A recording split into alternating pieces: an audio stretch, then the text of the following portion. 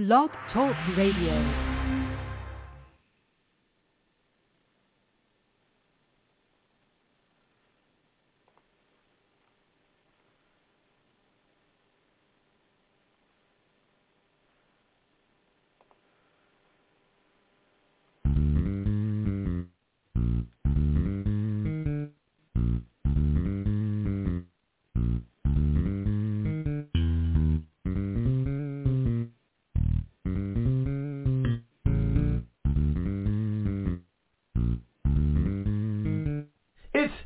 Time with Pastor Steph.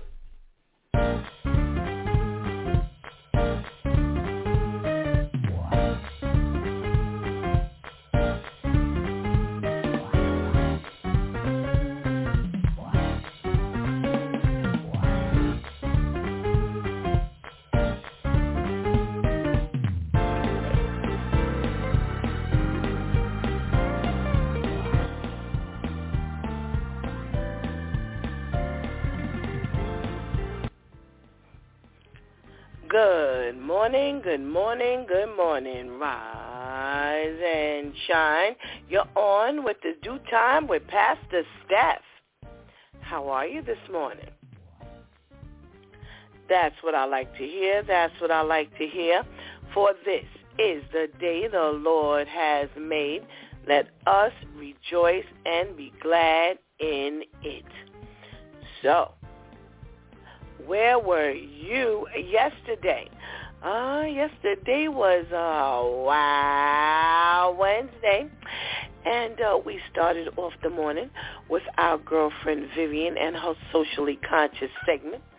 And Vivian told us that the United States citizenship rates are going up, and away.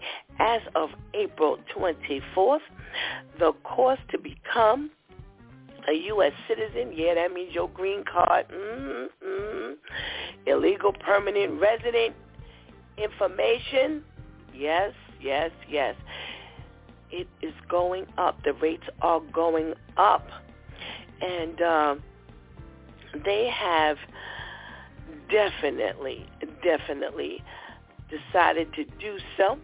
And the migrants are going to have to pay as well. Now, that was a very, very interesting conversation as we talked about the fact that, you've brought these migrants here and they have no money. You've brought them here. They've had no money. You've had to take care of them. You've had to house them. You've had to feed them. You've had to give them medical insurance and some health care. And yet you're going to be expecting them to pay to be here. That sounds like a double-edged sword to us. Yes. Well, we'll see how that goes. Well, we also talked about the Biden administration and the $6 billion clean water initiative that's coming down the pipeline, and they're going to be removing the lead pipes. Oh, my goodness. Homes, schools, and child care facilities all have old lead pipes that they're going to be looking to replace. And this will come in forms of grants or forgivable loans. Now, another loaded area. Who could expect to have had lead pipes, and now you're looking for people to replace it and they have to apply for the funds to do so? Oh, go back and listen to what the ladies had to say about that plan. Well, yesterday we had a really, really good conversation. Yep. Wow. Everyone has that inner storm from time to time. And we talked about steps to kind of giving peace. Yes, you want to still that inner storm. Yes, there are things that you can do. Well, one of the first things that came up, stop and pay attention. You know, there's nowhere in the world that you're going to be able to put an end to that inner storm, you know, unless you stop and look around and pay attention as to what exactly is going on. Because sometimes the storm is raging so heavily that it's not just one thing. And you've got multiple things happening. And now how can you possibly know what to do? How do you know what to move forward until you actually stop and, you know, look around and see exactly what's going on? Yeah, there's no way in the world you're going to be able to do anything else. What else did we talk about? Well, we talked about examining your heart for sin. Search me, God, and know my heart. Test me and know my anxious thoughts.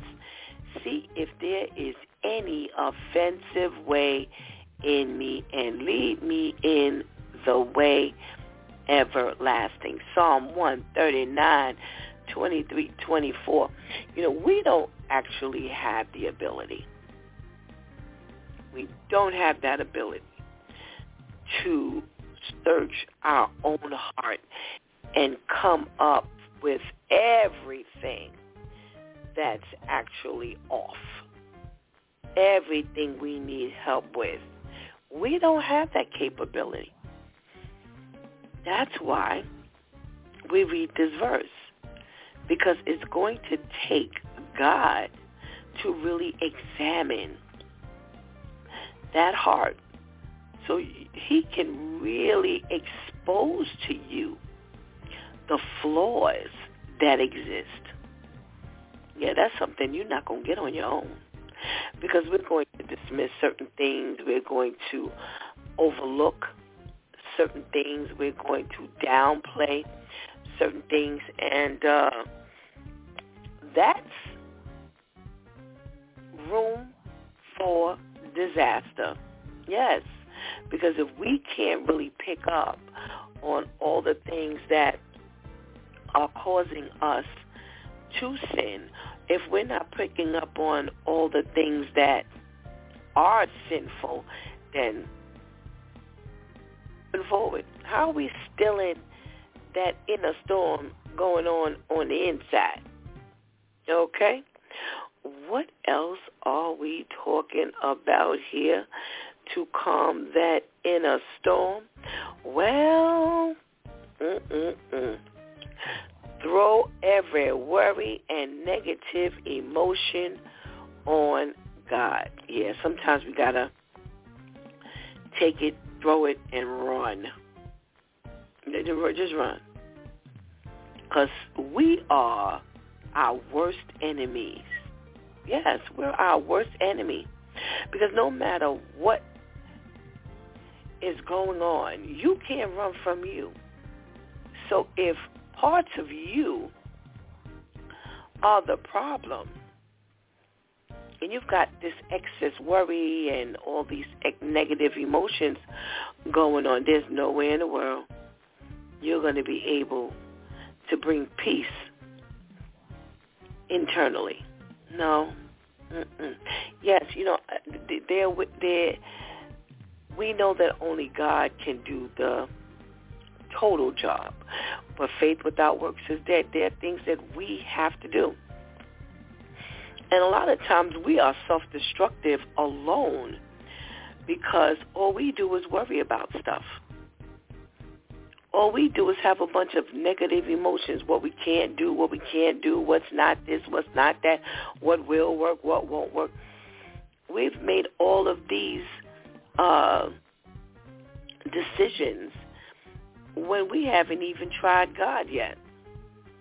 Yeah, so that's why we got to throw that thing at times. Other times, you know, you'll grow and you'll learn to just lay them at the feet of the Lord. Yeah. So it was a magnificent conversation yesterday. It surely was. So I encourage you to go back and listen and to just grab every bit of it, because you're going to need to. Because if that inner storm is not going on right now, it surely will come, and you're going to need to be armed already. One of the things that you don't want to do is wait until it's time, and then, it's facing you. It's already in your face, and you scrambling around trying to figure out what you're going to do, opposed to already having what you need in your arsenal. Man, don't do it. Don't you do it to yourself. All right? All right. Well, today is Therapeutic Thursday. Yes, the day we discuss our health, our physical health, emotional, mental, spiritual, financial, all kinds of emotional health, all kinds of mental health, all kinds of physical health, all kinds of spiritual health. I mean, this is what we talk about. And here's the best part about it. The Due Time crew does it in a unique way. Yes, we don't only talk about the physical side because, if you read the Bible, you'll see that, this health comes in many shapes, forms, and fashions. You're going to have to, do what you need to do in every single area. Every single area. Okay? All right. So we're about to get started. So go ahead and get that healthy breakfast. Go tell somebody that It's Due Time with Pastor Steph is on, and whatever you do, don't go anywhere, because we will be right back. Mental health and learning disorders don't discriminate. I was about 11 years old when I started realizing there was something a little bit off. 17 million children and adolescents in the United States live with disorders like anxiety, depression, ADHD, and dyslexia. Even the tiniest things, I was so terrified. It literally feels like you're living in a black hole. Less than half get the help they need to succeed and to thrive. My life has changed tremendously since I've been given the tools. My child needed help. She got it. Look at her now. When I grow up, I want to be a doctor and help kids find their brave voice, just like the Child Mind Institute did for me. Help the Child Mind Institute change these children's lives. Visit childmind.org.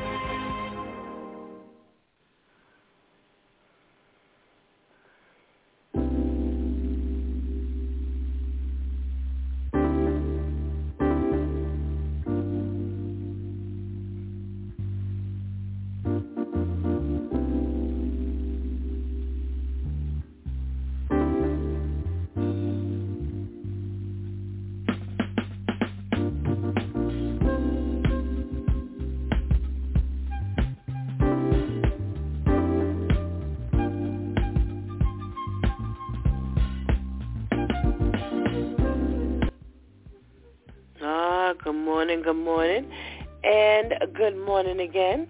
Welcome back to It's Due Time with Pastor Steph, and it is Therapeutic Thursday. Did you hear that PSA? Yeah, it's about the Child Mind Institute. So they're encouraging you from now, pay attention to your children. I think about years ago when they used to just, beat the kids because they wouldn't sit still and they wouldn't do this and they wouldn't do that, and never considered, because mental illness just wasn't out there like that. So thank God for development. We know some things now that we didn't know before, that our parents didn't know, grandparents didn't know, great-grandparents didn't know.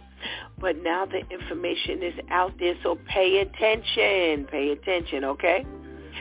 All right, giving God thanks that we're on this side of the week. Yes, we're almost at that finish line. We're almost at that finish line, and thanks be to God that we are. Thank you, Father. Thank you for just the blessing of just waking up today and you investing in us one more time, giving us another opportunity not to go to hell. Yeah, that's big. Now, I don't know about y'all, but that show is big. Yes, you have no idea how grateful we need to be because of that. Okay? All right. So what are we talking about this morning? Well, you know how we always start our Thursday with our health tips.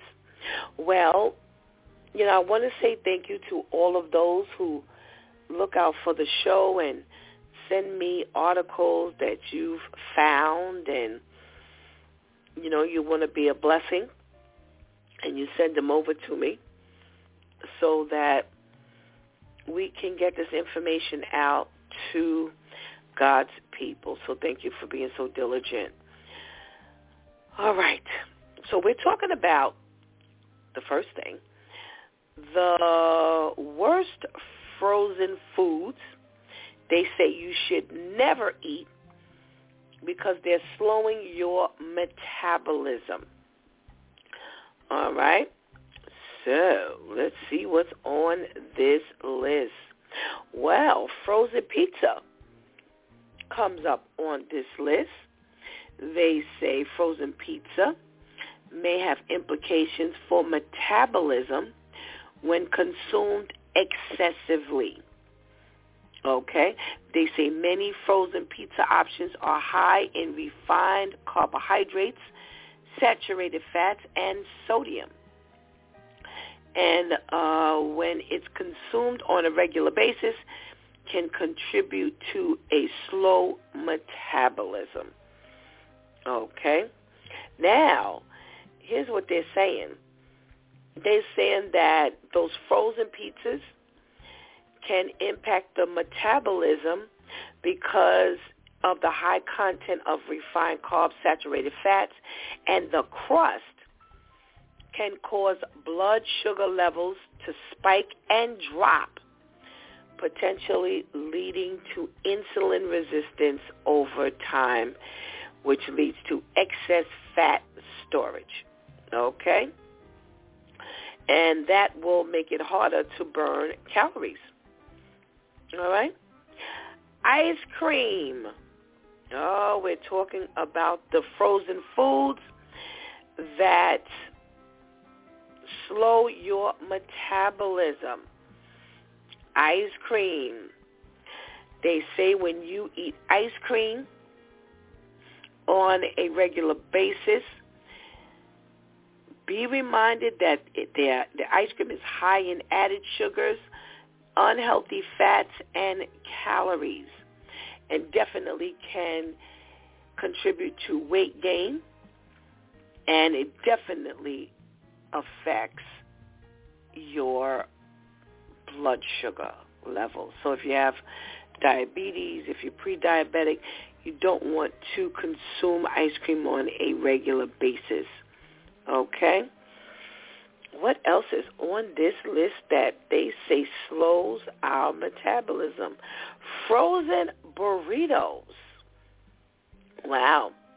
They say frozen burritos are processed and may contain high levels of refined carbs and saturated fats as well. And this also can lead to fluctuations in your blood sugar levels and impacts your metabolic process. Okay? Definitely contributing to weight gain. And you have to remember that this is wrapped in a white flour tortilla, And, you know, they always talk about that white flour for those of us who have diabetes. All right? So you definitely want to stay away from that on a regular basis. Frozen mozzarella sticks. Another no-no, and will push that metabolism down. Okay? They say that they're also another frozen product that's high in unhealthy fats, carbs, and high levels of sodium. Okay? So they say these cheesy sticks often contain trans fats used in oils for frying, which can definitely negatively affect your cholesterol levels and heart health, and that will slow down your metabolism. They say the breading made from refined flour contributes to the rapid spikes in blood sugar levels, and if you're a diabetic, pre-diabetic, you do not want that there, all right? So stay away from frozen mozzarella sticks on a regular basis, frozen burritos on a regular basis, ice cream on a regular basis, and frozen pizza on a regular basis, because all of these are definite metabolism killers. All righty? All righty. Well, what else are we talking about for our health today? Oh, here's another goodie. They say there are some cancer warning signs you can notice when you're eating. Wow.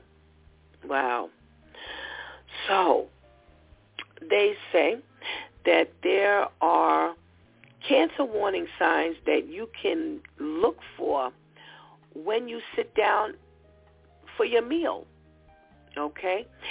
There are more than 200 types of cancer, and some have more clear symptoms than others, okay? They say check for a loss of appetite.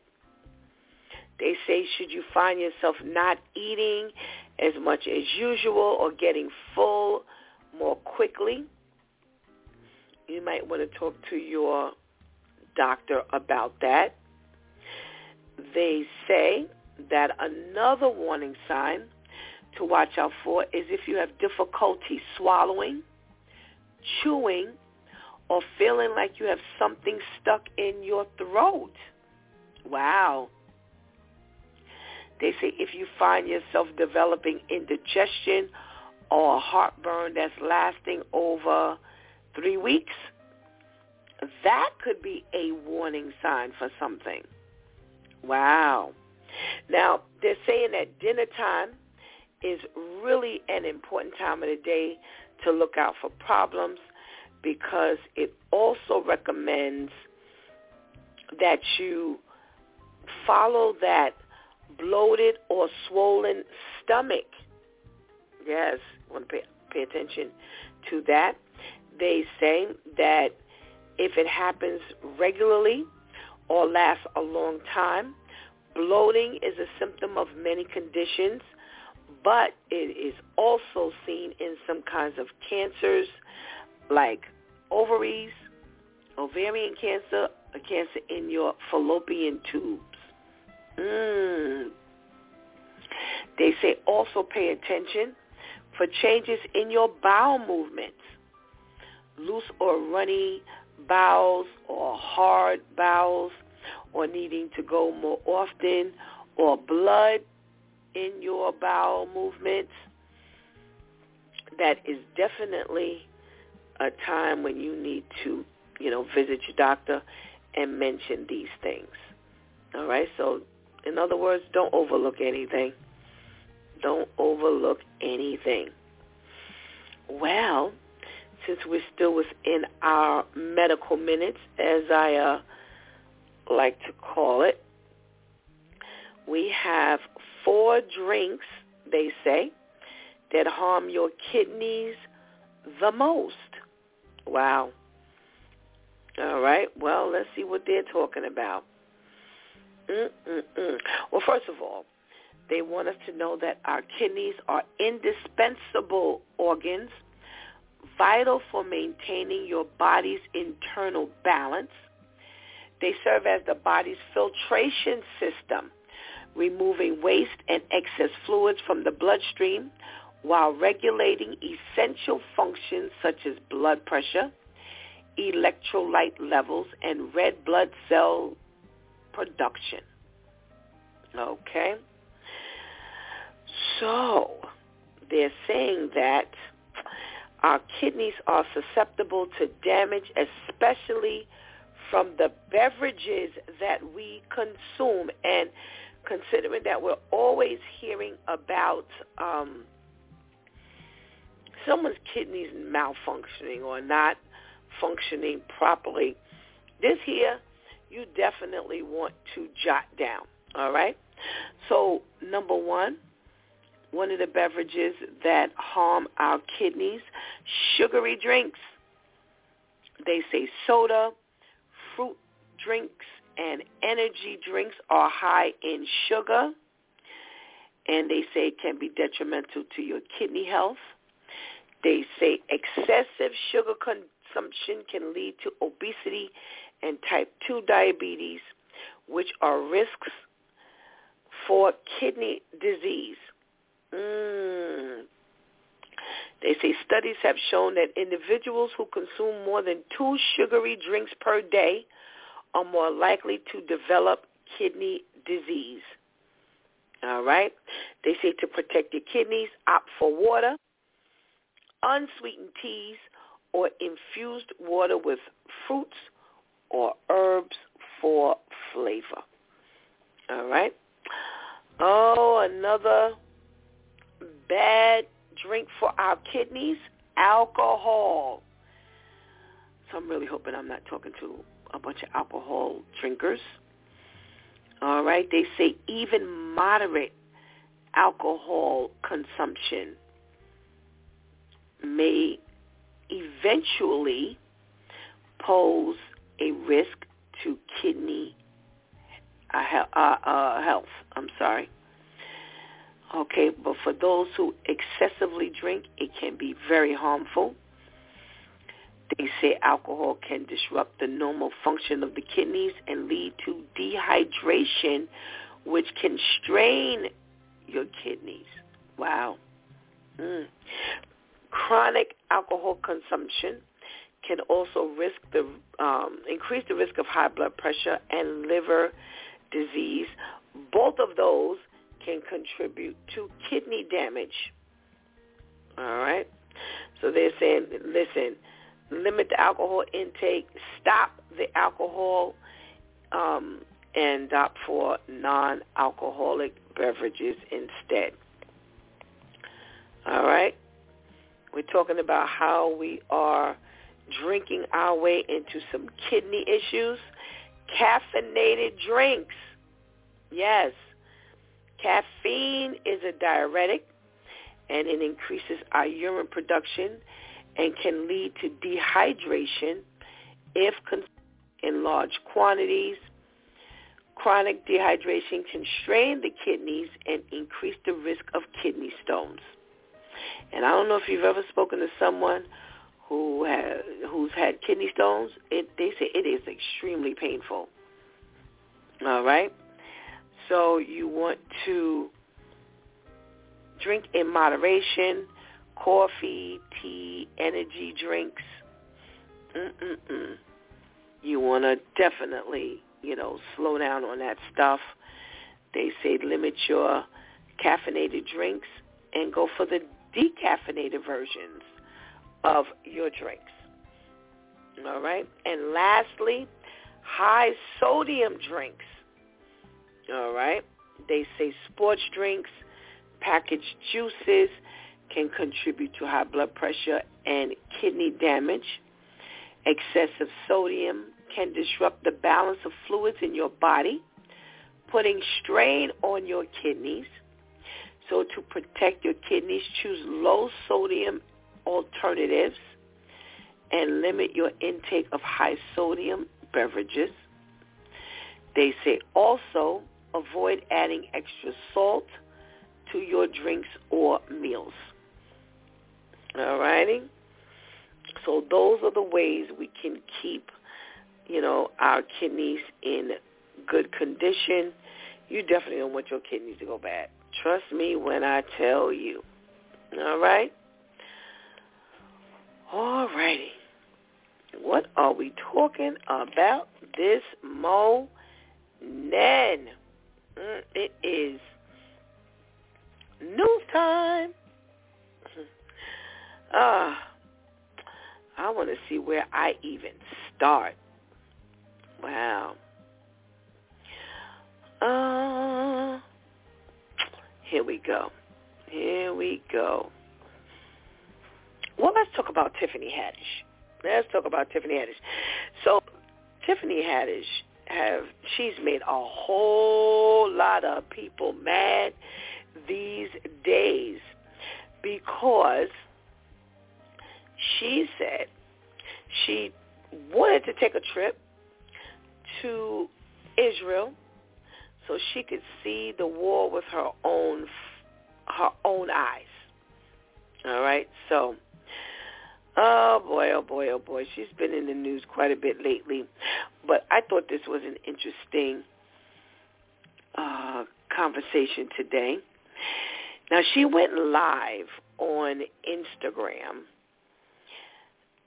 on Tuesday as she was on her 16-hour flight from L.A.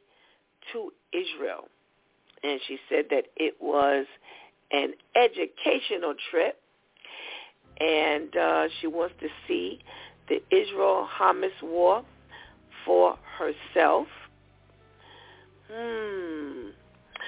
They say that, now I didn't know this, maybe some of you knew this, but she supposedly discovered her Jewish heritage sometime later in her life and had a bar mitzvah at 40 years old.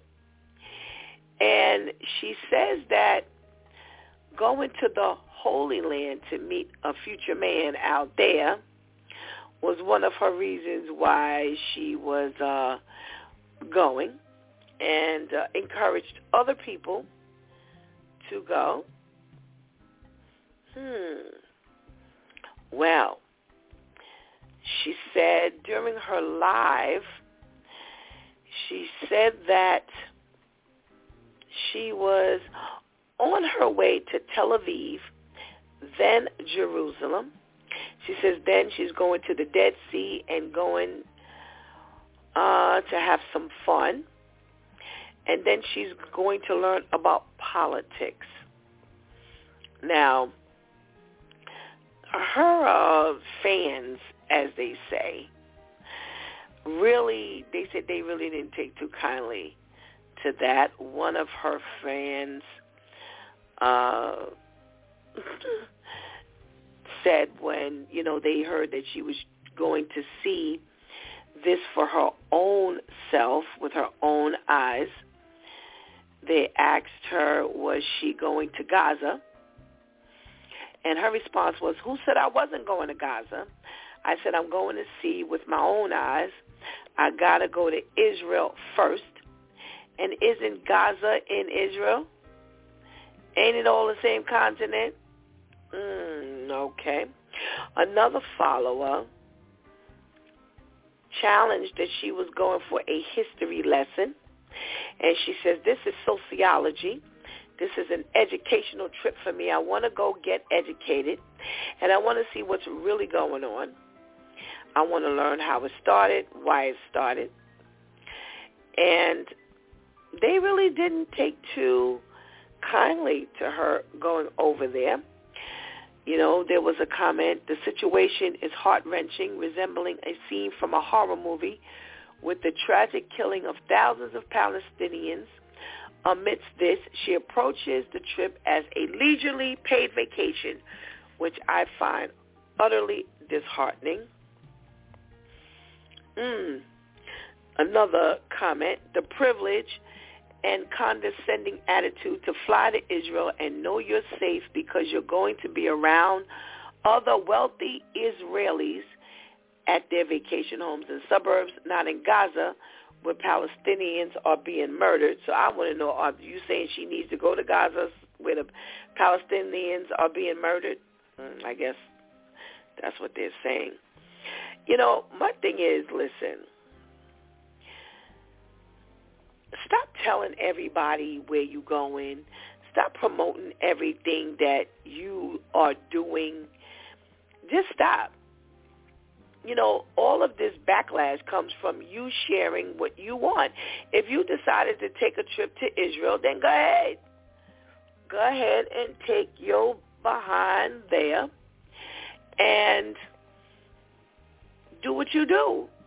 Nobody got to know why you're there. All they'll know, if you want to tell them you're there or whatever, you're there. If you want to go there and come back and not say anything, go there, come back and not say anything. You don't owe anybody any explanation. You didn't ask anybody for donations to help you get there. If you feel you want to go to see it with your own eyes, you want to take that chance, then go ahead. It's your business.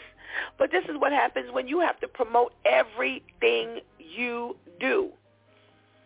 What is that? So stop telling everybody everything you're going to do. All right? All right.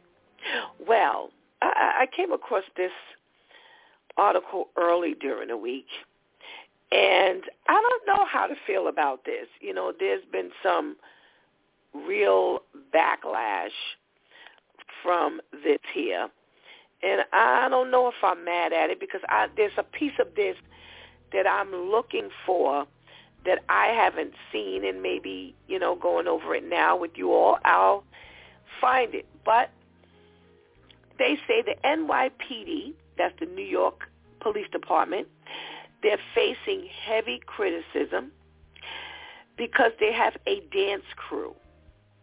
And this dance crew has performed on local TV stations, and these people are concerned that the officers are more focused on their dance moves than combating crimes. So they've done some tweeting, and they've said Mayor Eric Adams cut an additional $100 million from education this year, but he somehow found money for NYPD to promote themselves with a dance team. Someone else wrote, fire the NYPD dance team and hire more cops. Someone else wrote, the NYPD dance team, please tell me this is a joke. So they say this Nicole Parker, who's a former FBI agent, she's saying that this is not only disturbing but highly concerning. She says law enforcement is a highly stressful job, and having some fun and relieving stress is okay, but do it on your own time and not on taxpayers' dollars. She says if that's what you need to do that on your own time. And at a time when violent crime is off the roof in New York City, this is not appropriate. This is not keeping the community safe and is very concerning.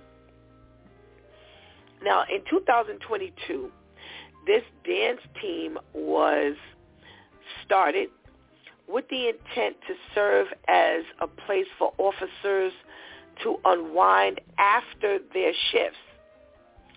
And they say that dancers practice 2 to 3 times a week, performing at city schools, galas, and other events.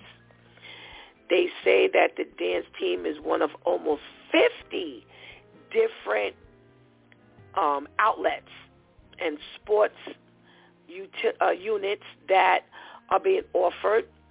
And boxing, paintball, hockey, rugby, and baseball are some others. But this particular dance team is really coming under fire because they're concerned about the safety and the fact that crime is continuing while they are dancing. She says, this former FBI individual says, I back the blue, but I can't support this. I guarantee criminals are laughing. Do you think criminals are going to have any respect for you? How do you expect to gain the respect of your colleagues and your community when you're doing this? Now, they're stating, they're talking about the transit crime. They're talking about an increasing grand larceny. They're talking about the migrant crimes that are increasing. They're saying that major crime is increasing since the beginning of the year. Now, in all that I'm reading, I am not seeing that these people are dancing, that these dance troupes are performing during their tour.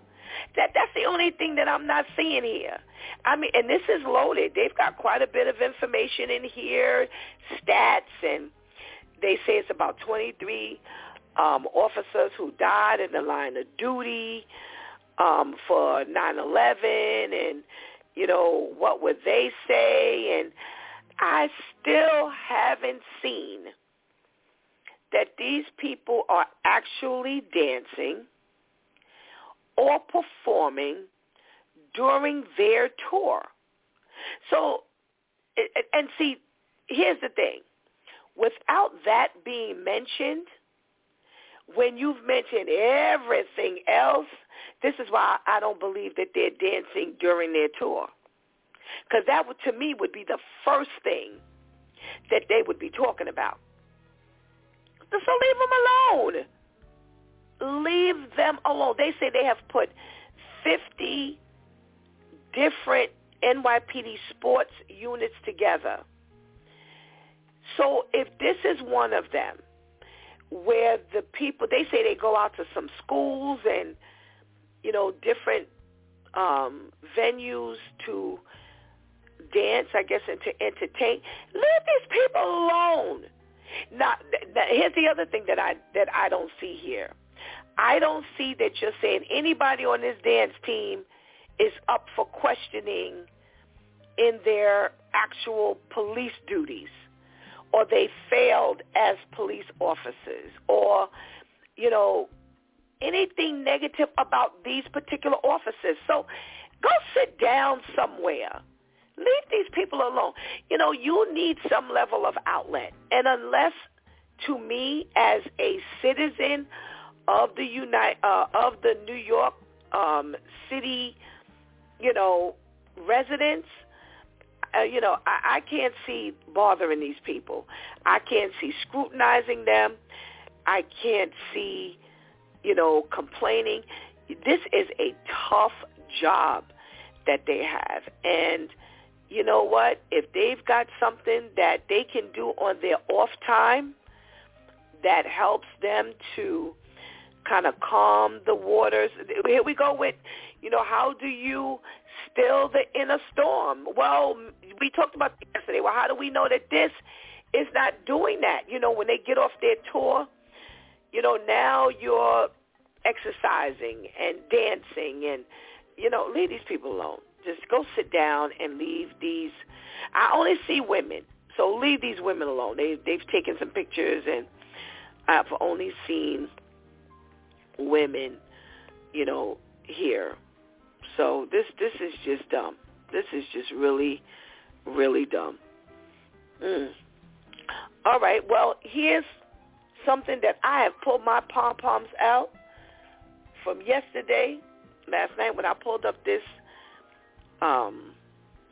article, and I'm sure that most of you will too.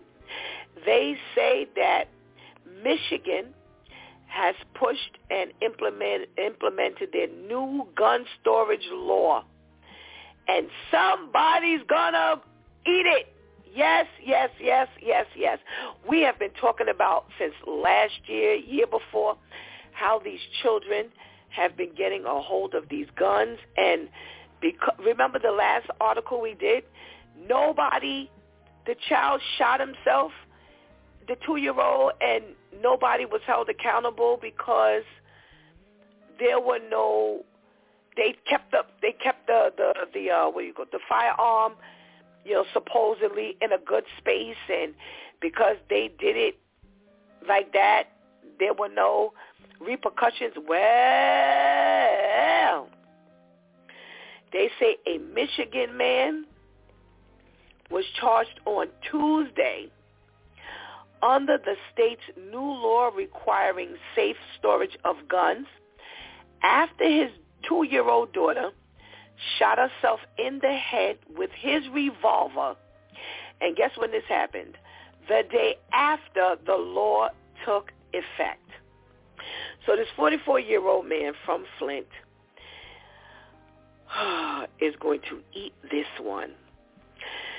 And they say he faces charges including first-degree child abuse, a felony violation of Michigan's gun storage law, being a felon in possession of a firearm and ammunition, and lying to a police officer in a violent investigation. They say they learned about the shooting after he took the daughter to a hospital, and they found 2 guns in his bedroom, and it was a revolver and a semi-automatic pistol. Both were unsecured and loaded, and they say police said they found no gun locks or safes in the bedroom. Now remember, the last couple claimed that they had the gun up, secure. Now that doesn't quite explain how the baby got to the gun, but remember, nobody's calling these people to task. So unfortunately, they were able to walk away. But this particular man here, oh no, he's not getting away with it. He's not getting away with it. And ironically, it happened 2 days after. Oh, no. The day after the law went into effect. So I am definitely with my pom-poms up and out, because now, at least in Michigan, they're going to start eating this stuff here. So I say yippee, yippee-ki-yay. I don't know about the rest of y'all, but I am definitely happy about this. Well, I got a really, really sad story here. My heart just really fell last night when I came across this article. And you know how the children like to go to the beach and they bury one another in the sand? Well, there was a 7-year-old little girl and her brother. They were on vacation in, I think, let me make sure I have this, somewhere in Florida. And they were there, I guess, this week for the holiday week, and all was out. And they say that 911 got a frantic call after a little girl was buried in a hole. And what ended up happening was, well, not what ended up happening. What happened was she and her brother were digging the hole. And suddenly the sand opened up. And the both of them were instantaneously buried in the sand. Now, the brother was buried from the way up to the waist. But the little girl went all the way under. So the brother, who's 9 years old, they say when the sand caved in on them, he was able to be removed because it only was at waist high, but she was underneath.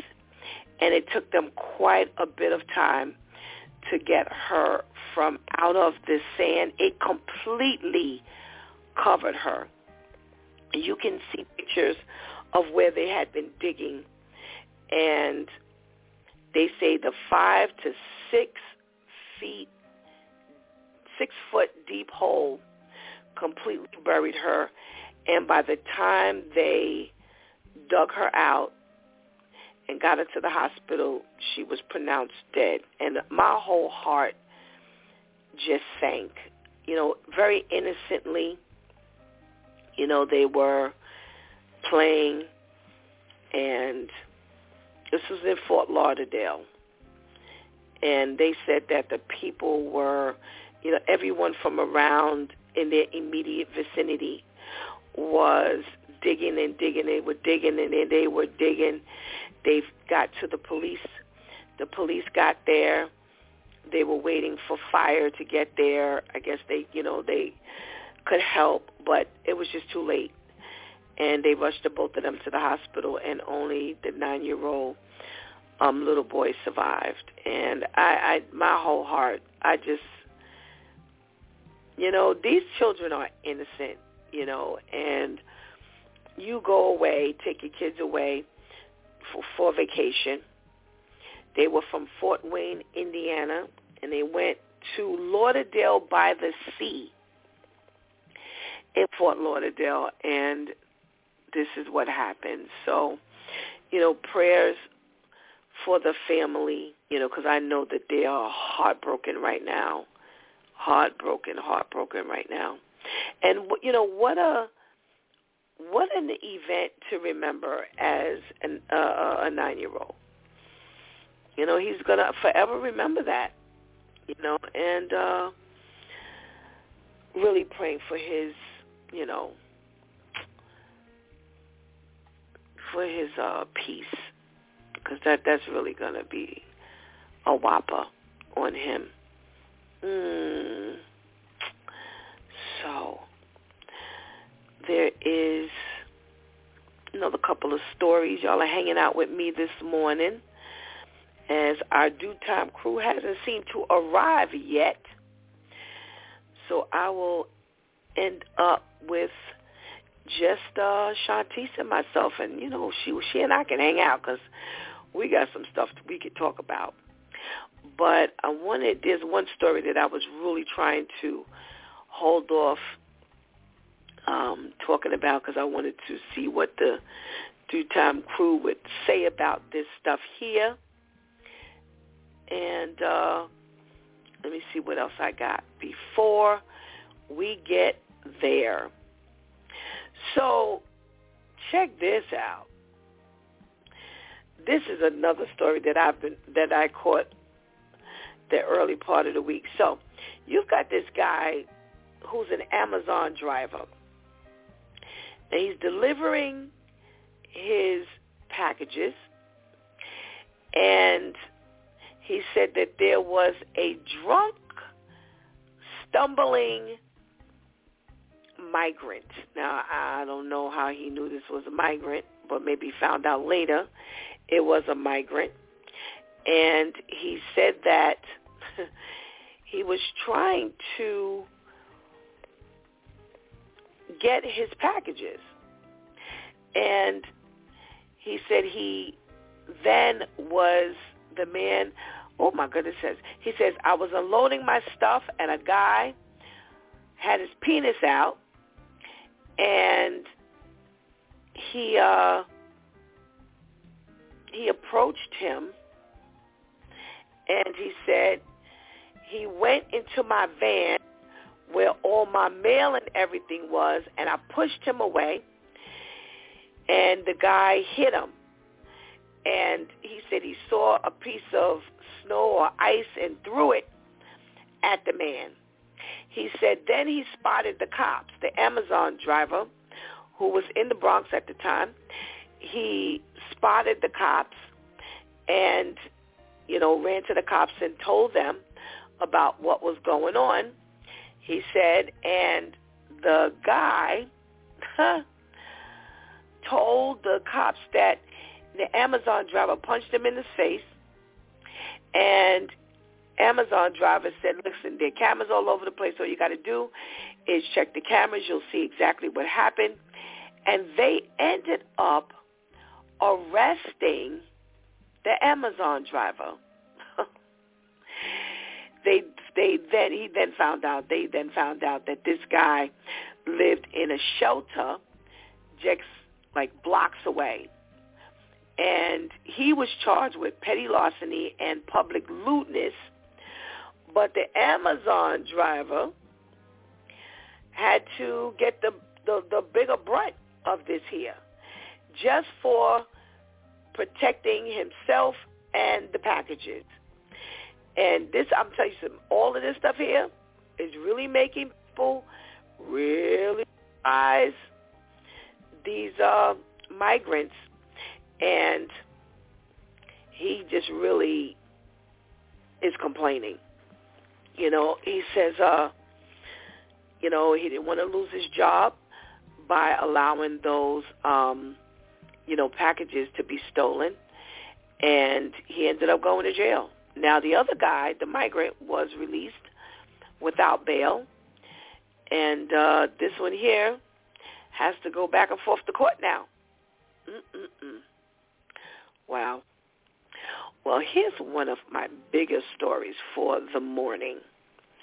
And maybe you have heard of this, because when I hadn't heard of it, but when I did get whiff of it and went on to do some digging, this was all over the place.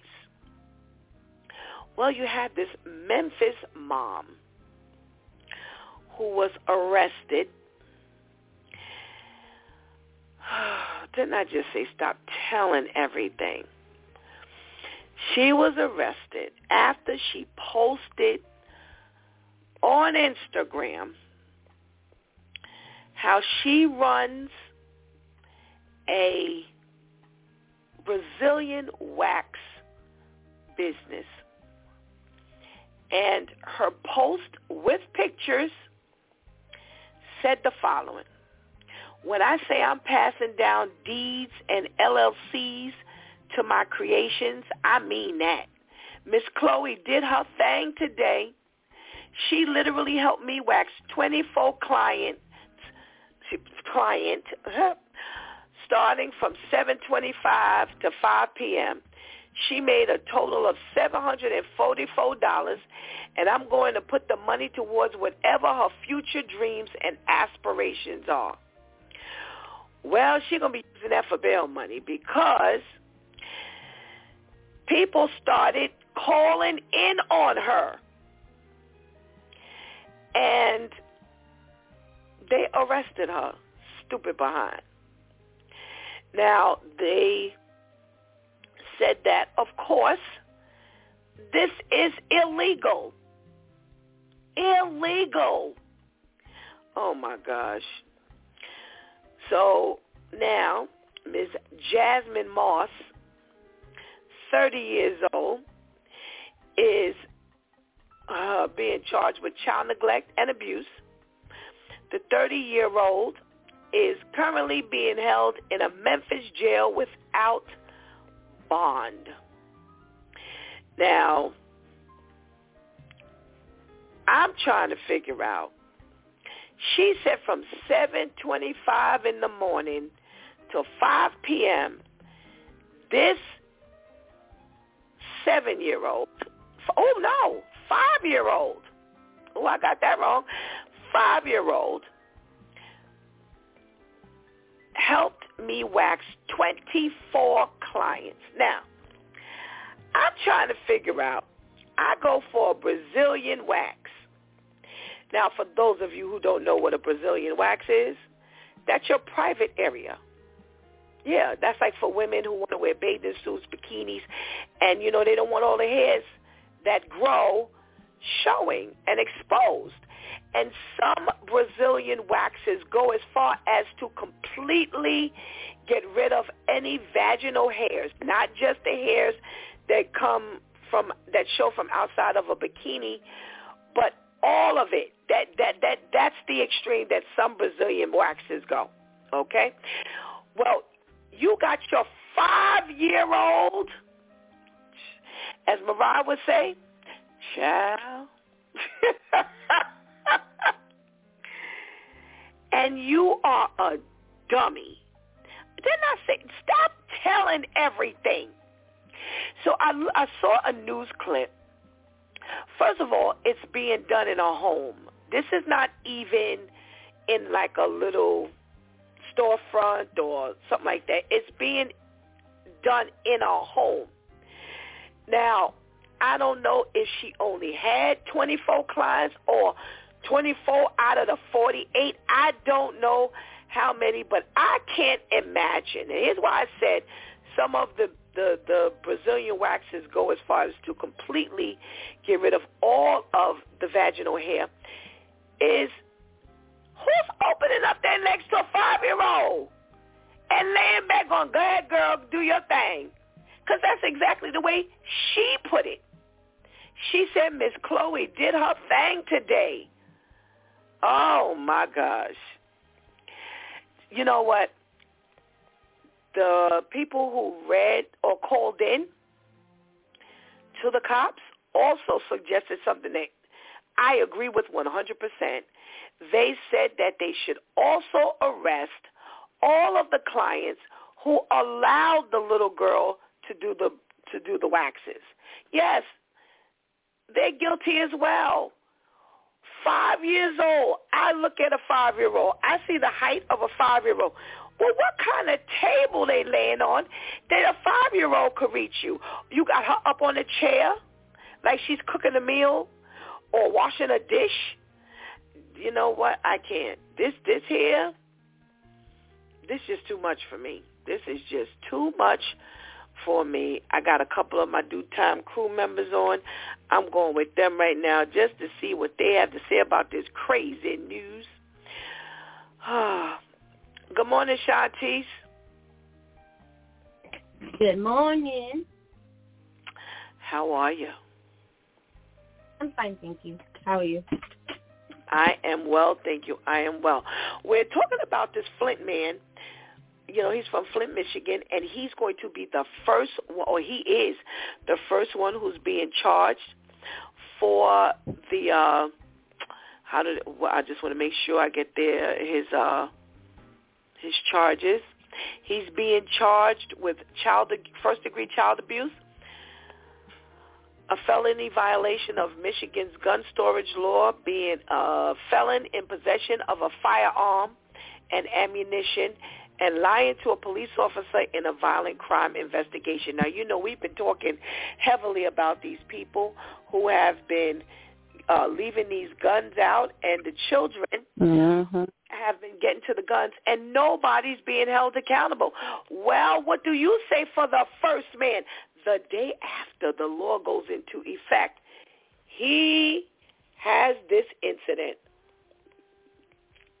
You just had to keep being careless until you became the poster child.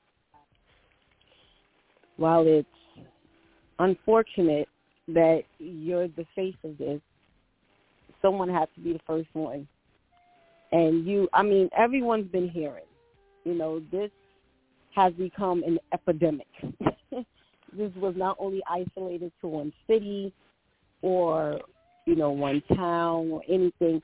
This is all over. We've been hearing about these children somehow getting a hold, like you said, having stuff to these firearms and harming themselves and or other people. So now you're the example. So now how do you feel about being, it's like you're an activist, but involuntarily. It's not funny. It's just why do we continue to be careless? Like this can't. So I've been hearing these stories, or I've heard it a few times, but I'll be the one that's a lot more safe. I'm a lot more cautious. Please. Oh, yeah. I agree. Before we go to our bigger story, let's talk to our girl Vivian. Let's say good morning, Vivian. Good morning. Good morning. Good morning. How are you? I am well, thanks. How are you? I'm well, thank you. Good. Thank you for joining us today.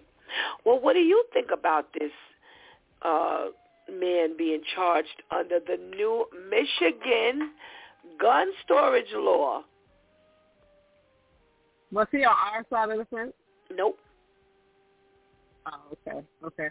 Well, that's unfortunate, but I'm happy that they are that they're pointing it out. Like, listen, we put this thing in law, and we already got somebody who's going to be held accountable for breaking this law, because hopefully it will push other people to see that they're not playing around, and they will, take the proper steps to making sure if they do own a gun that they're, storing it properly, if they got kids in the house and things like that.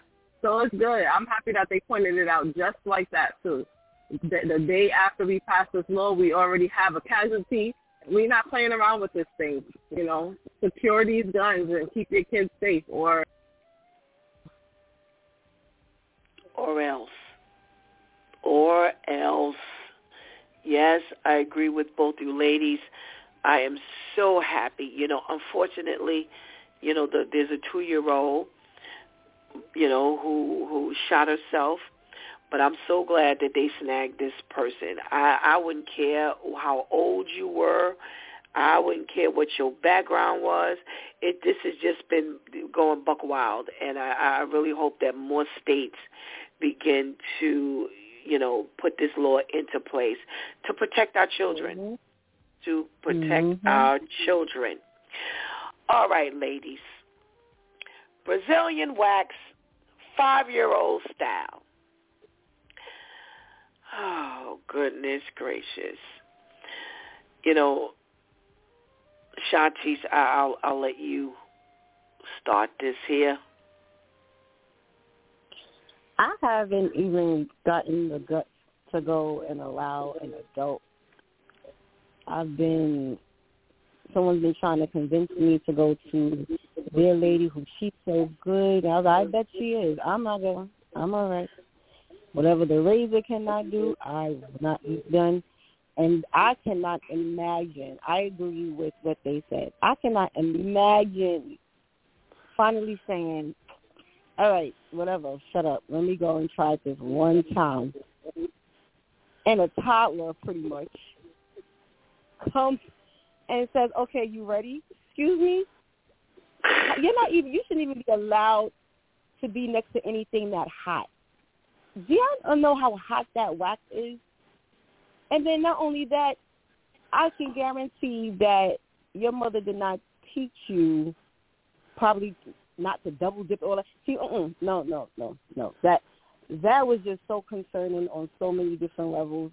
Absolutely not. I agree. Everybody should have gotten locked up. Here you got this little person doing this. You don't know what you just opened them up to mentally. Mm-hmm. So I don't even understand how this was a real, like, oh, I know what I could do. Let me start her on the road of entrepreneurship and get her in here with these clients. And then I agree, too. Like, were you laying on the couch? Like, where were you?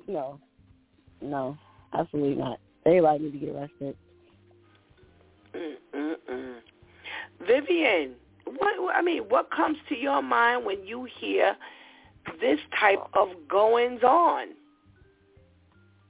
This sounds like one of those moments where school was closed for whatever the reason. You couldn't find nobody to watch your child, so you brought them to work with you. And she just kept asking to help, and this is how you decided to let her help. Imagine putting this up thinking you're going to get some type of kudos and, praises, and you got the cops knocking on your door because of this Facebook post. That is just stupid. People just really have to understand that everything don't need to be recorded. Everything don't need to be posted. It shouldn't have happened in the first place, of course. But had you not posted it, now you wouldn't be behind bars and your child living with somebody else. Hopefully she's with family and not with no stranger and in the system now. But it's just like, why do we have to put everything on social media? That was dumb. You really thought that people were going to praise that? Having a 5-year-old waxing people? That was so dumb. I have to say, and I agree, because I said it about Tiffany Haddish. Stop telling everything on social media. But you know what? I'm glad. that the dum-dums that have been posting because they think that this is going to get some type of thumbs up, have decided, because now my question is, what else have you had her doing at 5? That we don't even know about. And if you talk to the little girl, God only knows what she going to tell you. Because she's got to, they can't even talk good at 5, some of these kids. And now you've got her, she done made over $700, and you're going to put it away for whatever she wants to spend it on? Oh, my goodness. I'm saying to myself, well, what in the world? Well, we got a comment from a listener. She's going to lose her license. That has to be a violation as well. Well, I thought the same thing till I saw she was working out of house. Of course. Well, what looks like her house. And they definitely showed it.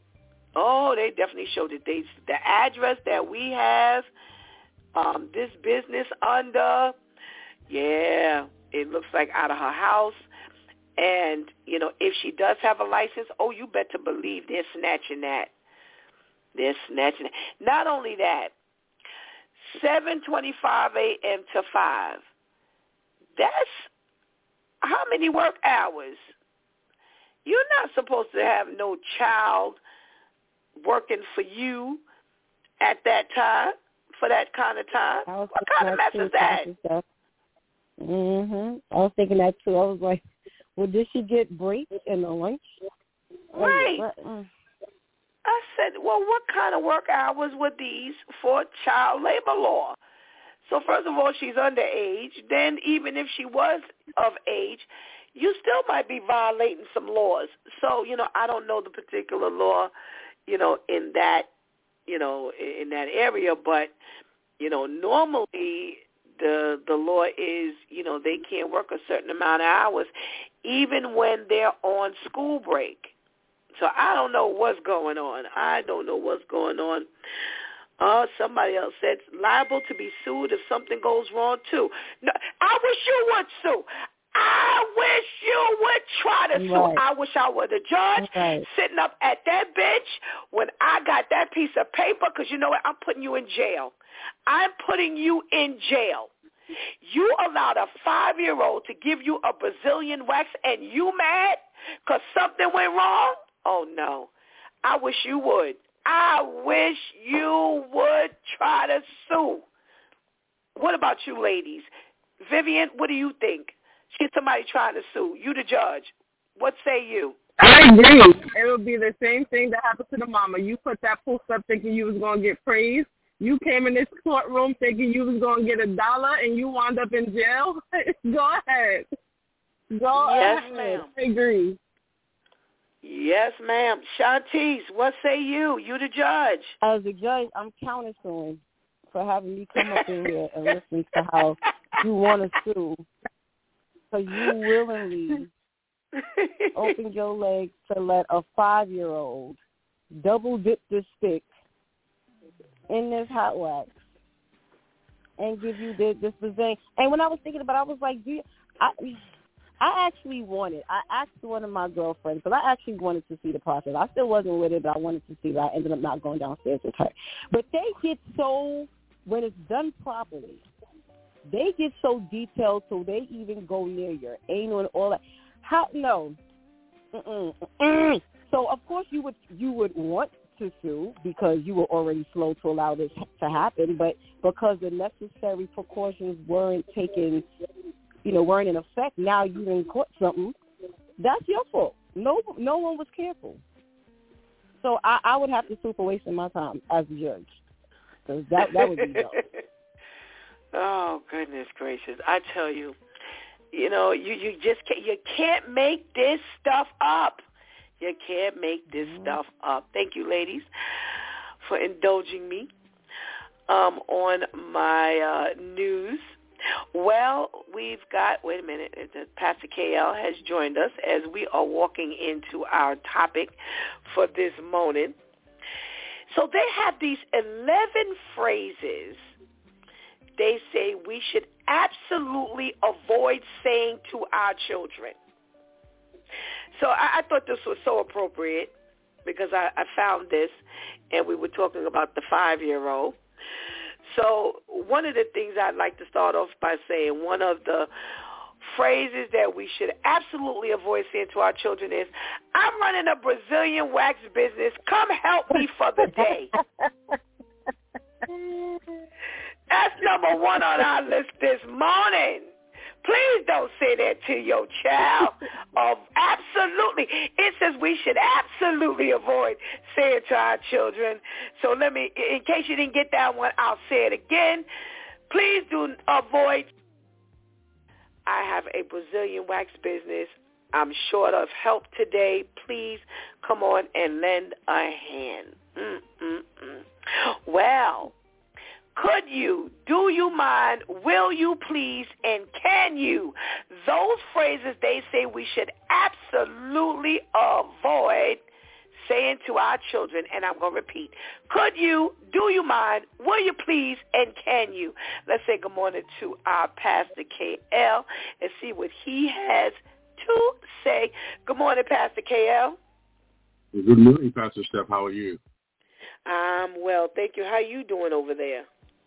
I'm doing well, thank you. Good, good, good.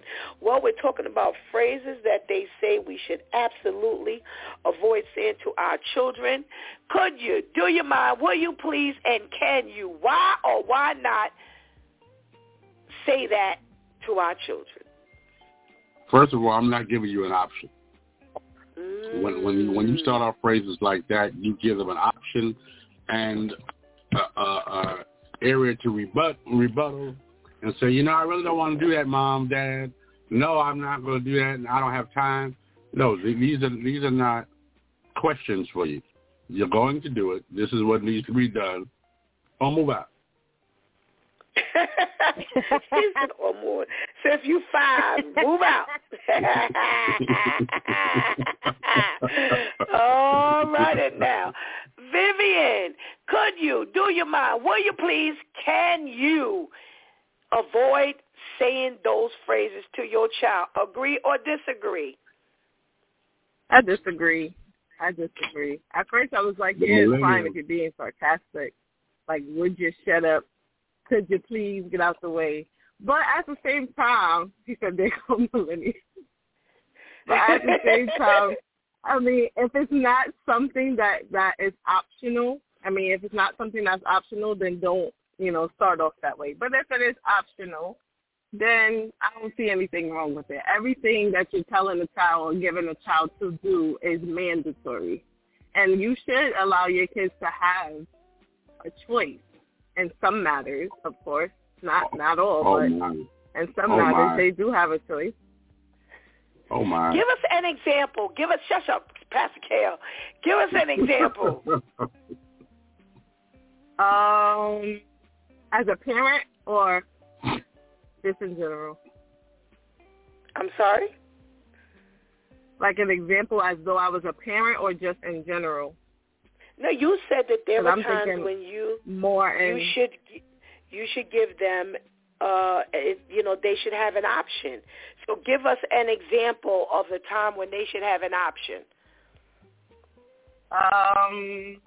Let's see.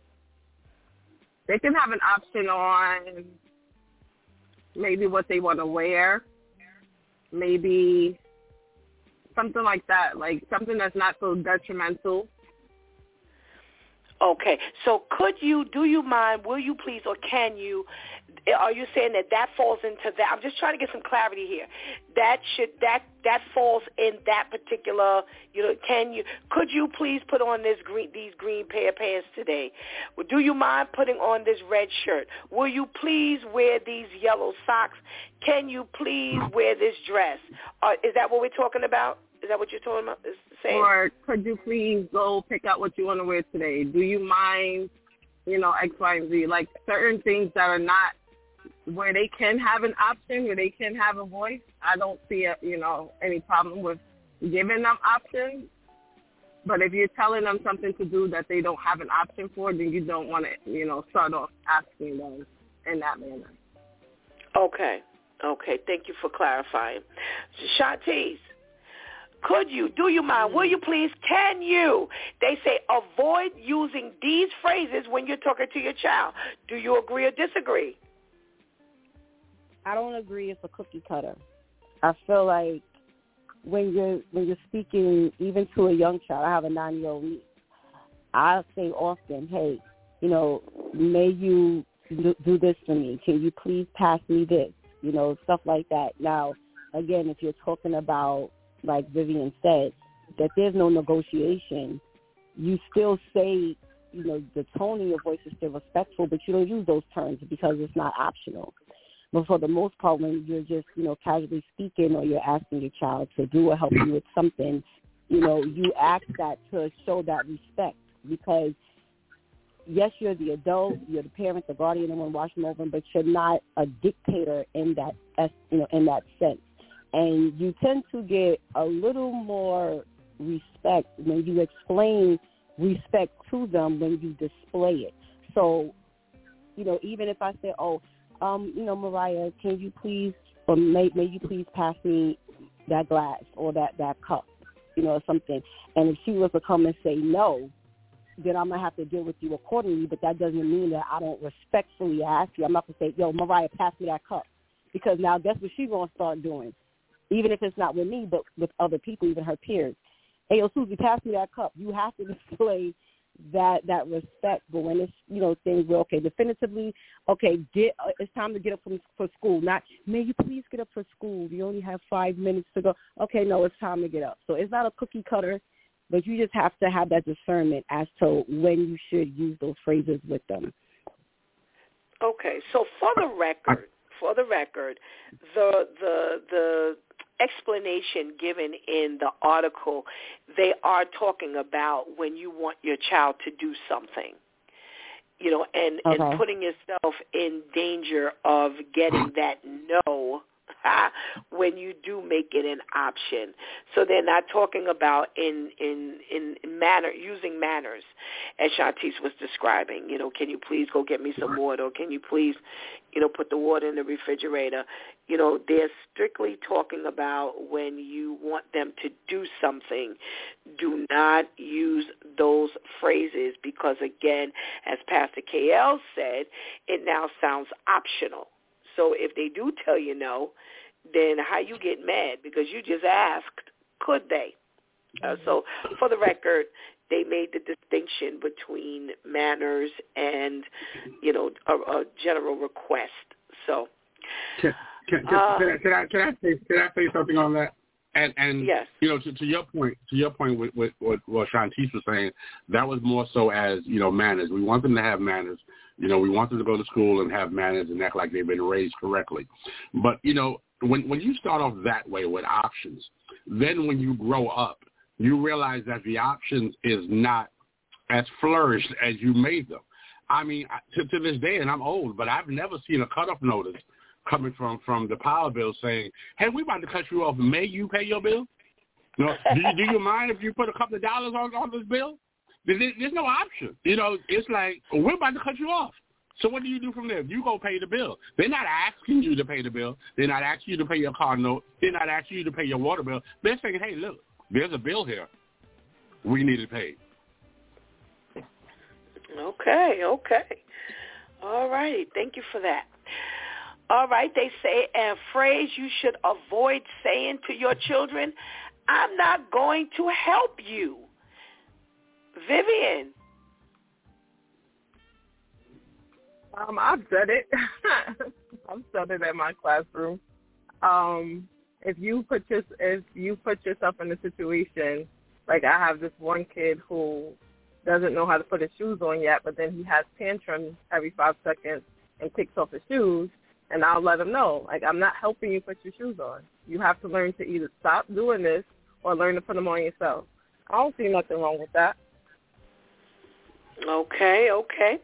Shantice. Yeah. I'm not helping you. That's where my mind went. I'm not.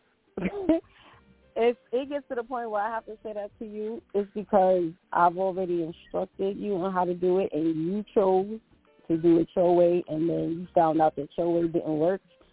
Oh, well, you're by yourself. I'm not helping you. All righty.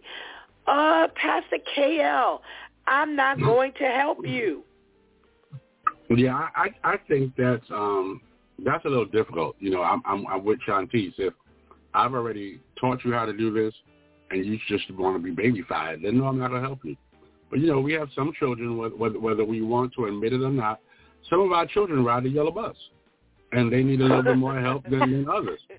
You know, but we won't admit it because they're our children. And now you're telling this yellow bus passenger, I'm not helping you. They're already frustrated because they're on the yellow bus.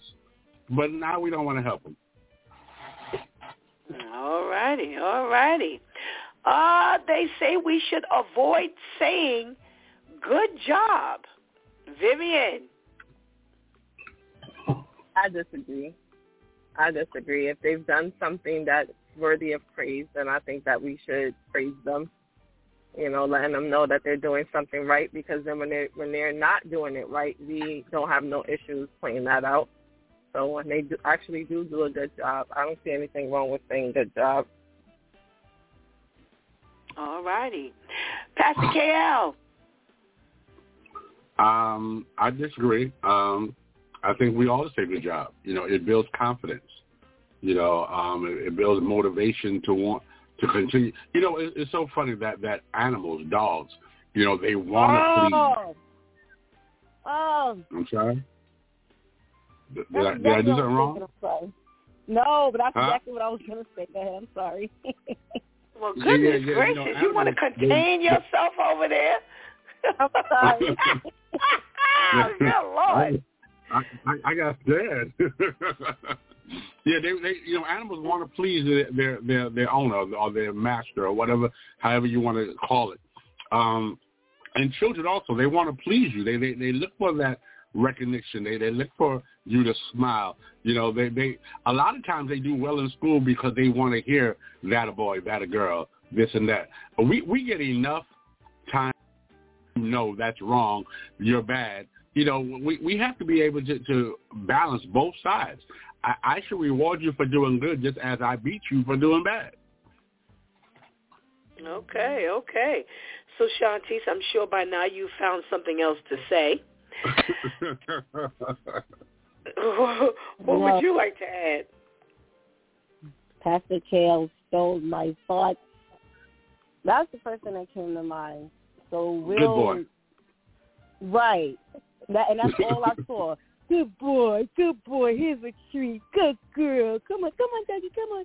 But we wouldn't take the time to say that to our children. Again, you're not a dictator. You have to display disrespect to your child. It's not only so how, you know, you do to them so you can now try to dictate how they respond to you. They still have to deal with, if you're a decent parent who follows the rules of the land, you send your child to school, which means other people engage with your children more than you do throughout the 10 months. Whatever you do with them, the little time you have with them during those 10 months, during the school year, dictates now how they deal with the other people. So now you don't show acknowledgement for what they do that's great or their improvements. That's exactly how they deal with their peers and other adults. I don't even see how that was a concept. Well, here was their point. They were saying good job is too broad. They said that you should be specific about what you're commending them for. So it should be good job throwing that away, or good job putting those building blocks up.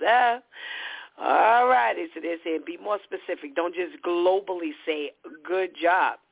Here's something that I want. Calm down. Avoid saying this to your children. Vivian, this is our last round with you. Calm down. Agree or disagree? I agree. I don't think they understand what that means. So if you're just saying, and then most of the time if you're saying it out of frustration, and it doesn't come across as anything helpful in that moment. So I think you have to go a little bit further, teach them what that means, teach them what that looks like, and what you're expecting to come from that phrase, I guess. But just telling them to calm down, that doesn't help anybody. All right.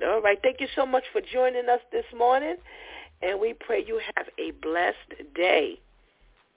Thank you. You as well. Thank you. All right, Shantice, they say we should avoid saying calm down to the children. Agree or disagree? They wasn't in my house. I don't see what's wrong with it. When your child starts acting up, now here's the thing. Again, this isn't a cookie-cutter thing. If you say calm down to your child and you normally discipline them, that you get one reaction from your child. When you don't normally discipline your child and you tell your child to calm down, just be prepared to fight, because calm down in the street is a challenge. And now I deal with you like I would deal with another person in the street, mom or dad, because I don't hear this from you. You don't normally discipline me. So now when I hear that street term, I immediately go street. So unless you do this on a normal basis, not just say that phrase, but just discipline in general, then yes, stay away from that, because you're not going to be ready for the backlash, whether it's a verbal or physical backlash from your child. I've witnessed it. I've heard it. It never works any other way. Okay. Pastor KL, they say avoid saying calm down to your child. Agree or disagree? Well, I disagree. Okay, so my parents, and I will put in Ernie with this, they would say calm down in a brighter way. They would use a few other choice words of adding to calm down. And we knew to calm down. There was no other situation. And telling your child to calm down in the street because now you're embarrassed, then yeah, it can go left. But if you heard some of the sentences that I and Pastor Steph had heard in the house, we didn't have to calm down outside. We didn't have to calm down outside. We was okay. Absolutely. All right. They say that we should not say to our child, why didn't you tell me sooner? We ain't got to figure out who wrote this list. Oh, Pastor KL, why didn't you tell me sooner should be on the word fast for your children? No, because how many times? Oh, I'm going on a trip today. Oh, I need this today. The teacher said we need this. Well, you tell me this today? Today you tell me that you need it today? And then a lot of times when you tell me today, it's 7 o'clock in the morning. Where you think I'm going to get this stuff? Or I need money for pictures. Today, you won't be in that photo shoot.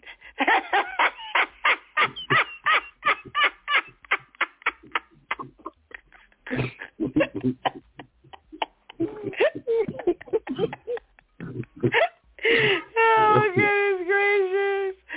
Oh, my goodness. Shantice. Pastor KL gives one spin on why didn't you tell me sooner? They say that's a phrase we should avoid using with our children. And like I said, if you know who wrote this list, then you could see why. What do you say? I say I needed them in my household growing up. I just said yesterday how I couldn't ask my mother something today for something for next year because she just felt too pressured. Okay, so what's today? Today's February 22nd. God forbid I went and I said, Mom, can I go to so-and-so's party in September? Why are you asking me now? No. I need to. I just feel too pressured. What? So anything, because I do remember those couple of times, Pastor K.O., where there was a class trip and I forgot, or I said and because I told my mother too far ahead in advance, so I had to take the school lunch on the trip. So either way, I was just messed up. All right, so if you're on this side of the fence, you gotta really have discernment from young and go to the Lord and ask the Lord, when should I tell my mama about this? Because according to her and or dad, it's too soon. Or it's too far ahead. You have to have God, because on this side of the fence, that is an immediate. You get yelled at all the way to school, and then hope you don't have to hear about it when they pick you up. Oh, goodness gracious. Okay, so for the record, let me just set this record straight. Here's what would happen. They would come and ask, can I go to so-and-so's house, or can I go to a party on Saturday, whatever. Saturday night is a party. Can I go to and you be quiet, Shantice. You had your say already. Can I go to the party on Saturday? And I would say yes.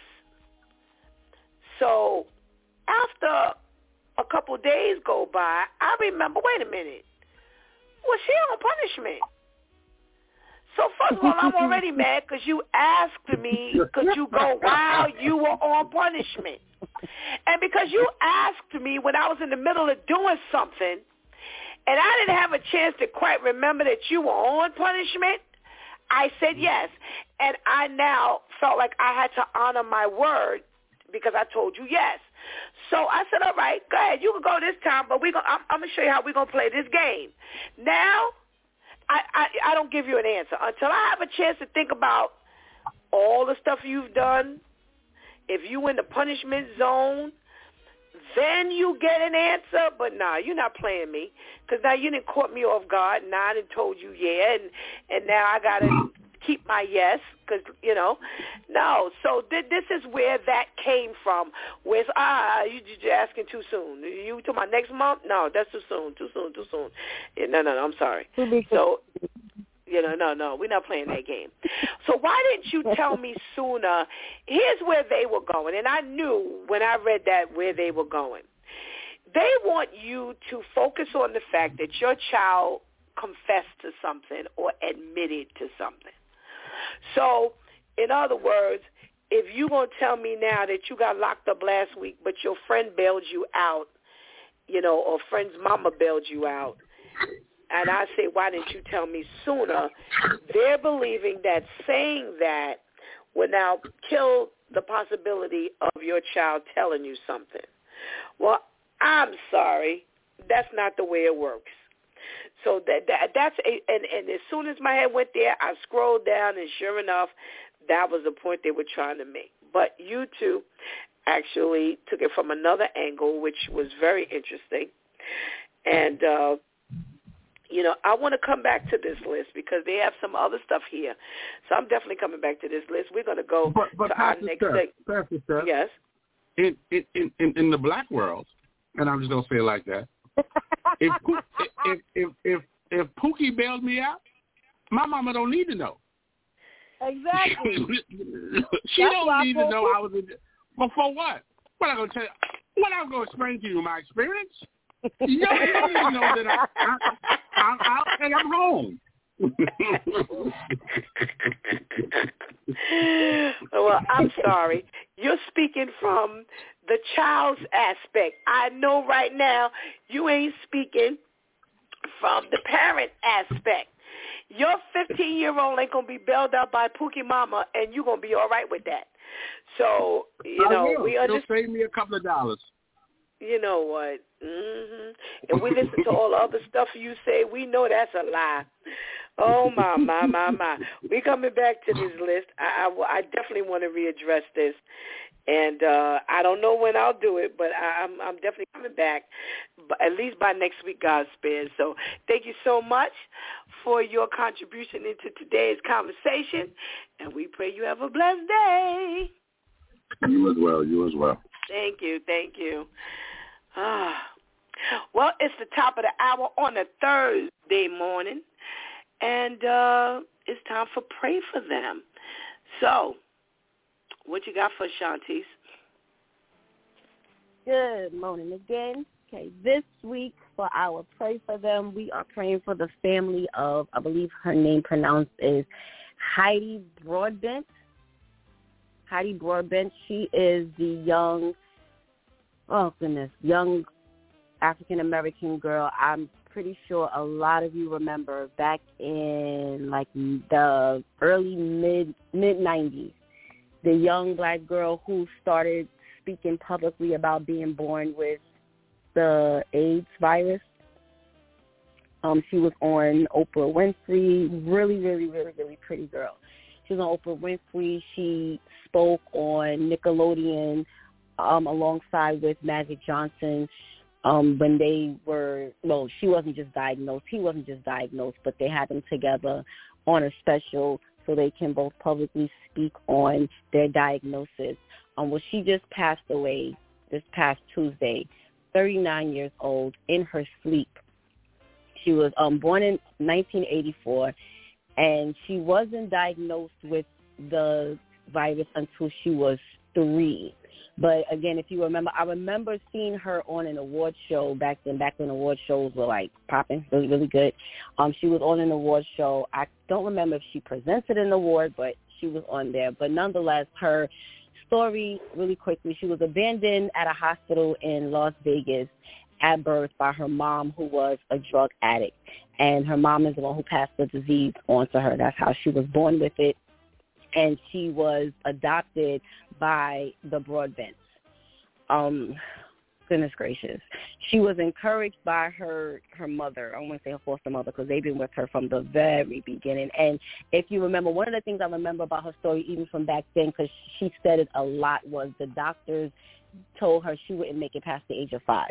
And when she spoke on TV, she was 10. That time I saw her. So, the doctor said I wouldn't make it past age 5, that I'm age 10. And, of course, the crowd just went crazy. And hearing it back then, it's like, oh, the doctor said, one thing, but now you're living another. But now as an adult myself and being in God, you really, hear the impact within that.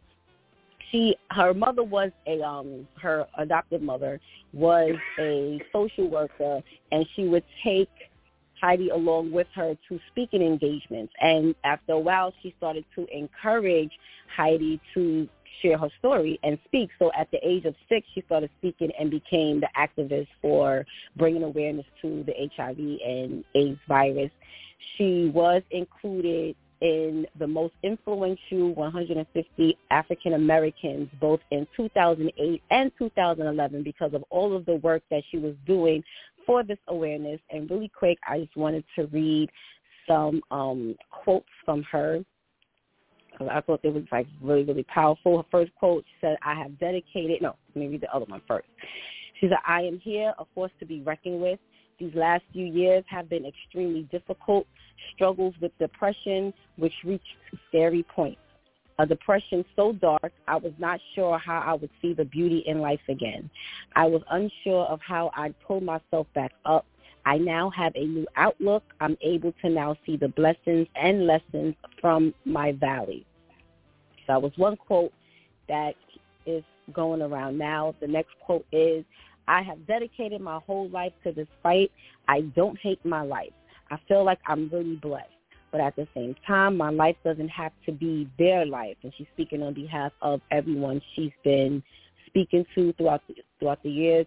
I didn't have a choice when it came to the HIV and AIDS virus, and people do have a choice. So when she was bringing awareness to this disease, she was also sharing how, like she just said, I didn't have a choice in the matter. I was born with it. I have to learn how to cope with it in a healthy manner. But for those of you who catch this because you're careless, by using drugs, by having a reckless sex life, and whatever else, that you're doing that could now help you to now gain this disease. She's just trying to warn them. She was trying to warn them to be really careful. And I just think it's really important. Back in 2002, she co-wrote a book with her mother entitled You Get Past the Tears, a memoir of love and survival. So definitely would love to lift her family up in prayer, because one of the things that came to mind when I read that she was abandoned at the hospital by her birth mom, who was probably just still strung out, and this couple adopted her. They could have easily, once she was diagnosed at the age of 3, they could have easily given her back, or started the process with giving her back. But they didn't. And not only did they keep her, but they helped to mold her so that she could really feel like her life had a real purpose. They didn't try to handicap her. For her mom to take her along with her in speaking engagements and then encourage her to share her story and stick by her up until this past Tuesday, unfortunately, to when she passed, it just really showed a lot of love, a lot of whatever they were raised with, they now wanted to hand down to her. So praying for her parents, that God continues to, hold their hearts together and keep them strong during this time. Praying for every single person her words impacted. Anyone who was saved because she spoke and maybe they stopped doing something reckless, or they didn't even start because they heard how of living with this. Praying for all of them, and praying for anyone else that she's ever worked alongside of, because, even from, like I said, remembering back then, her story was really, really motivating, so, and encouraging and inspiring. So it's praying for her family and supporters. All righty. Thank you so much. What's her name? Heidi Broadbent. Broadbent? Broadbent. I'm sorry. Beth. Okay, thank you. All righty. Let's hold hands and hold hearts as we go before the Lord. Dear Heavenly Father, God of all mankind, we come before you with the word of thanks as we enter, ourselves before your throne. Humbly, God, we come before you on behalf of the family, the friends, and the loved ones of Heidi. Lord, we know that you had a plan for her life.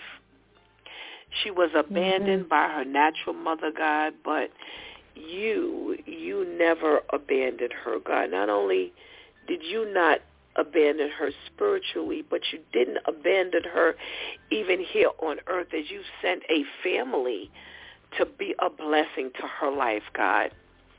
They did more for her than other families would have done, dear Heavenly Father. Shanti said they could have just said no thank you when they found out this, what she was dealing with health-wise, God. But no, they took her, they nurtured her, they encouraged her, God, and we pray that they showed her who you are. You are the one who brought her through all these years, God. When the doctor said it was limited, you gave her many, many, many more years. And Lord, as we know that the family that raised her, God, may have at times been on edge, because once she passed 5 years old, they may have been always preparing themselves for the shoe to drop. But Lord, look what you did. And we say thank you for all the years that you gave her, that she was able to speak into other people's lives, that, like Shanti said, she was motivating other people to do the right thing. So if she stopped one person from being reckless, God, we say thank you. But we know, dear Heavenly Father, it wasn't just one person. You didn't allow her to live to be 39 for her to just save one life. Because even after these 39 years, now that she's no longer here, there are lives that her story can still change. So we say thank you for just being the God that is the same God from yesterday, who's the same God today, and who will be the same God forevermore. God, bless their lives, her family, dear Heavenly Father, who watched her grow, who was proud of her, who loved her, dear Heavenly Father, who needed her They needed her for their lives as much as she needed them for her life. And we thank you, God, for what you just did when no one else would even think of. We ask you, God, to bless all of her friends who she encouraged, who she may have supported. We ask you, dear Heavenly Father, that you touch every life that hears this story even from now. Touch the lives of the doctors and the nurses who have serviced her for many years. For the doctor, if he's still here, that said she wouldn't live past 5. But here, 39 years old, you extended her life. We pray to Heavenly Father that this would take some of these scientists, these people who only believe in the science of medicine, and that they would be forced to acknowledge that you have the final say, that they can't necessarily say what will and will not be. But now they'll look to you for the answers, God. And they'll be able to offer their patients much more than just the medical side, but who you are and who you convert medicine to be, what you convert medicine to be, why you convert medicine. There's nothing that exists here on earth that isn't yours to begin with. So we thank you, God, for this story. We thank you, God, for her life. We thank you, dear Heavenly Father, for giving us another way to look at something, another way and another reason to extend our life, where we were throwing lives away. We were throwing our lives away. But somebody came across our story and woke up. That wasn't them. That was you. That was the power in the blood that Jesus shed for such a time as whenever she spoke, that lives were shifted, not because of her words alone, but because of your power behind her words. We thank you. We thank you for loving us and sending us an example by any means necessary. In the precious name of Jesus we pray. Amen. Thank you, Shanti. Amen. And we pray you have a blessed day. Thank you, too, Pastor Steph. Thank you.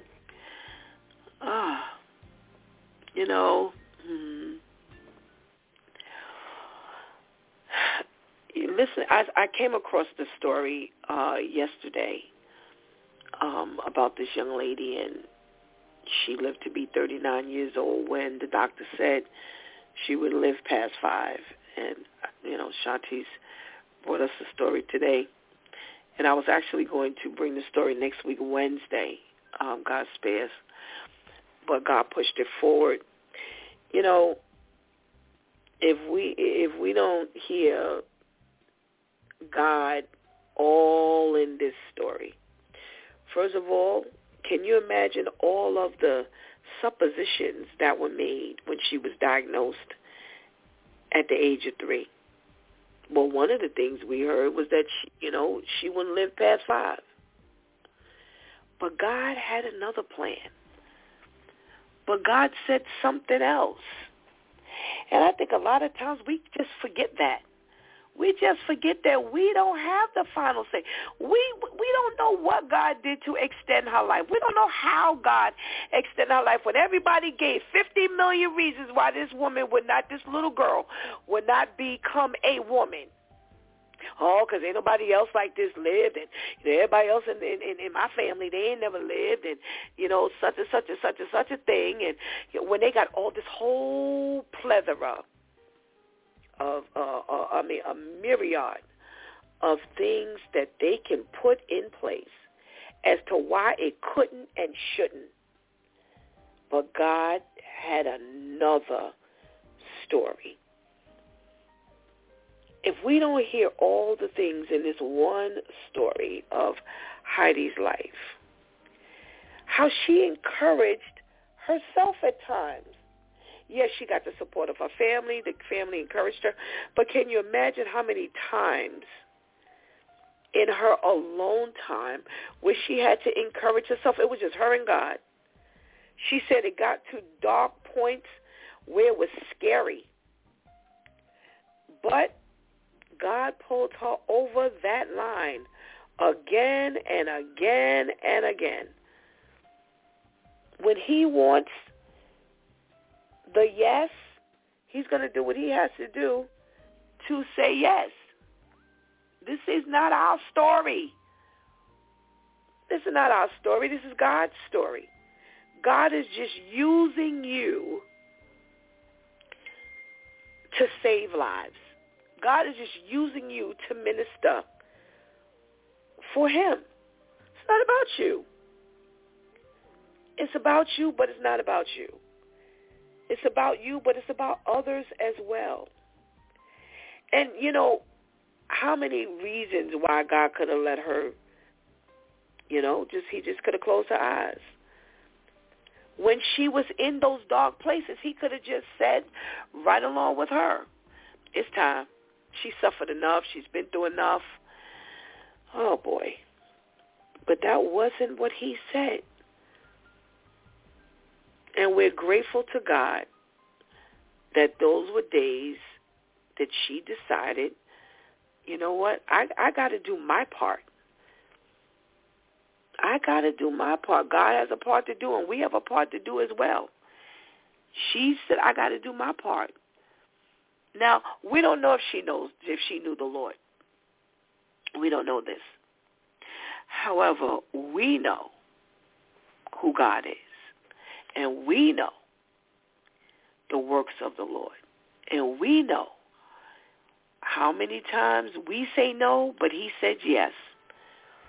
And again, this is one glaring time where we can take all of our thoughts off the table. 5, she was supposed to be gone from here according to the doctors, according to medicine, from 5 years old. And God allowed her to live an additional 34 years.